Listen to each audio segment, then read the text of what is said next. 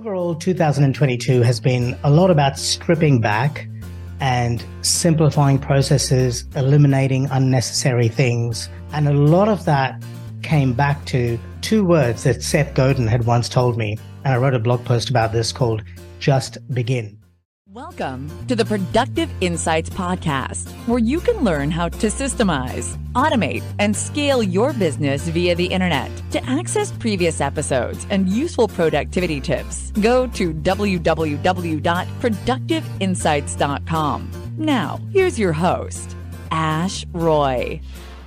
Lessons learned in business in 2022 and action steps you can take in 2023.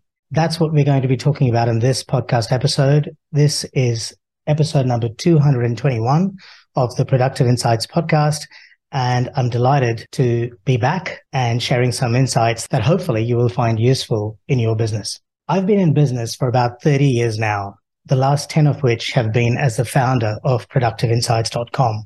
And I'm excited to share some of the lessons I've learned along the way, especially over the last 12 months, which you can then apply in 2023. Overall, 2022 has been a lot about stripping back and simplifying processes, eliminating unnecessary things. And a lot of that came back to two words that Seth Godin had once told me. And I wrote a blog post about this called Just Begin.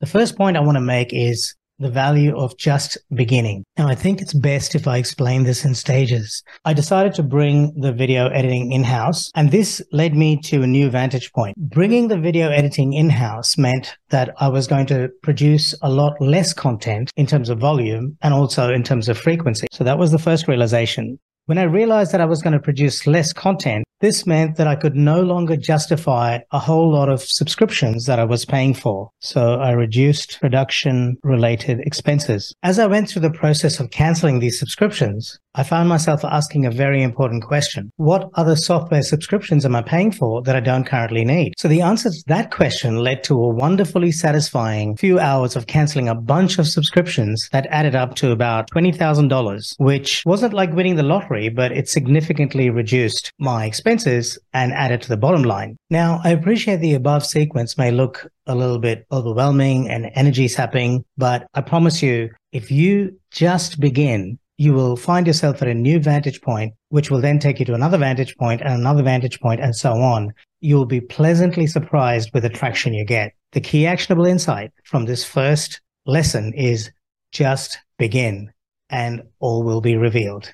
Now, the second insight is walk your way out of creative ruts. By the way, all of this information is available at productiveinsights.com/221. And you can follow along on our website if you like. And I've actually written a blog post that takes you through each of these steps in a bit more detail. So Steve Jobs was known for his walking meetings. I've walked about 10,000 steps a day for the last year, and I've found the benefits to be gradual, but cumulative. And as James Clear explained in my conversation with him, the compounding effect of doing something daily is profound. Almost every time I feel I'm at a creative roadblock, I go for a walk and I come back feeling refreshed and I achieve a breakthrough. Sure, walking is not going to turn you into Michelangelo, but there is some science behind this. Walking increases blood flow to the brain, and the physical activity sparks certain creativity that you wouldn't have otherwise had access to. Walking results in better memory retention, and it also staves off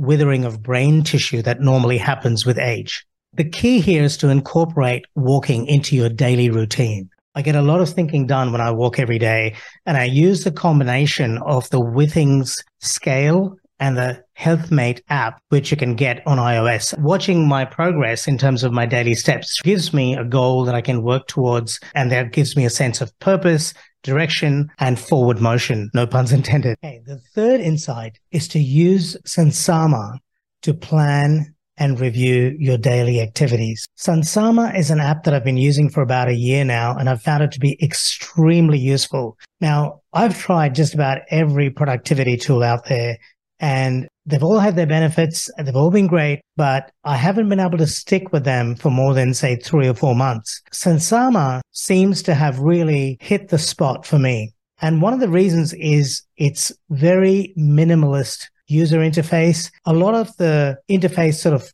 blends into the background and pretty much disappears until you need it. It's very easy to navigate your way around, and it doesn't feel overwhelming. A lot of thought has been put into this app, especially in terms of the user experience. Now, full disclosure, I am an affiliate for Sensama, but I do strongly recommend it. Now, here's why I think it really has hit the mark for me. As I said before, it's got a very minimalistic user interface. It integrates with a ton of different other tools like Gmail, Asana, Trello, calendars, Notion, you name it.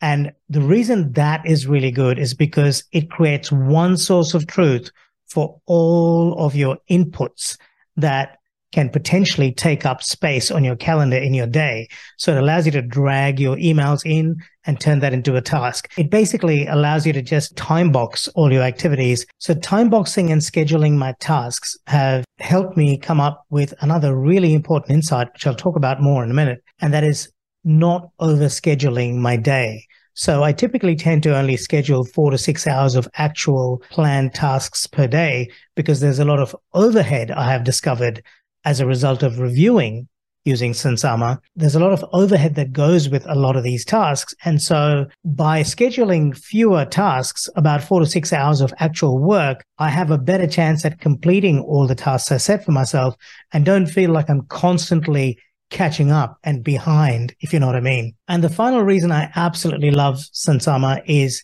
the review features. It has both daily, weekly. They're just amazing. It gives you a fantastic opportunity to look at how you've spent your day, how they align with your key objectives, which you can map your tasks to using these hashtags. And they give you a feel for how you're progressing towards your broader goals. If you'd like to try the application out for 30 days for free with no credit cards required, head over to try.sensama.com/ash. So that's try.sunsama.com/ASH. And you can get set up for a 30-day free trial. So the fourth insight is to allocate an hour of unplanned time for every planned hour of tasks you have on your calendar.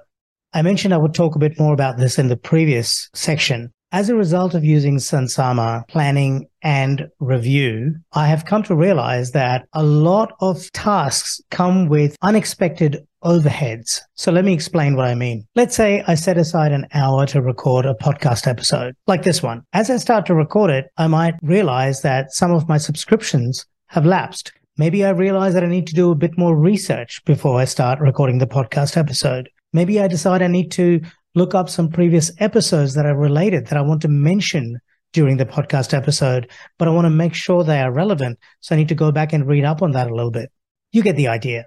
So my point is, we usually set aside a certain amount of time to do certain tasks, but almost invariably, we find that we actually have other related activities that we have to complete to be able to complete that original task. If you aren't setting yourself a bit of a buffer, then you are likely to feel frustrated and like you're falling behind. It gets a little bit disappointing and overwhelming, and you feel like you haven't achieved what you would have liked to achieve during the day. So a great way to solve this is to allow for what I call task overheads. So the action step here is when you do your planning, make sure that you allow for a buffer between your planned tasks and activities, and that you allow for these overheads so that you finish the day feeling like you've won. Make sure that you use your reviewing routines and processes to learn from your previous day's plan and then factor that extra fat, if you like, into your planning for the following day or week or month. Now, just a couple of extra notes about this point. I find that scheduling tasks that are less than 2 minutes long are not worth it. It's easy to just get them over and done with there and then, because by the time you've scheduled it, you've lost a whole lot of time and probably traction. Generally, I find using a ratio of 2 to 1 is working quite well for me right now. So if I'm planning on working for 8 hours in a day, I'll set aside about 4 hours of work. This also gives me some room for breaks and for regular walks, which we talked about in one of the earlier insights. Now, if you're watching this on YouTube, I would love to invite you to leave a thoughtful comment or a question in the comment section. I will pick the best comment or question and I'll respond to you and organize a free 30-minute consulting session valued at $250. Okay, and now for the fifth and final insight. Reading widely is valuable. We all know that readers are leaders, but rereading deeply for insight is invaluable. We've all heard about the importance of reading and forming a daily habit around it. It's important to be across a broad range of topics if you're an entrepreneur or a small business owner. And it's important to be able to apply ideas from different and often disparate disciplines and cross-pollinate them to achieve new insights and to innovate constantly. I often do go back to books like Atomic Habits and reread parts of them, but what I find particularly useful is short form book summaries, which actually not only summarizes the book, but often shares some tangential ideas around the key principles of the book, even sometimes shares some advantages and disadvantages of the ideologies shared in the book. And I find that to be very useful. It gives me nuanced insights that I didn't previously have and arrive at new vantage points. Now, Shortform have kindly sponsored this episode, and you can go to shortform.com/Ash to get a free 5-day trial and a 20% discount. Once again, that's shortform.com/ASH. And that brings us to the end of this episode. Thank you so much for watching or listening. You can access all the show notes and all the related content at productiveinsights.com/221. Please share this with somebody else who will benefit from it. I hope you had a wonderful 2022, and I hope these insights and action steps enable you to have an amazing 2023. Please do keep in touch. And if you have any questions, email me on ash@productiveinsights.com. Thanks, and I'll see you in the next episode.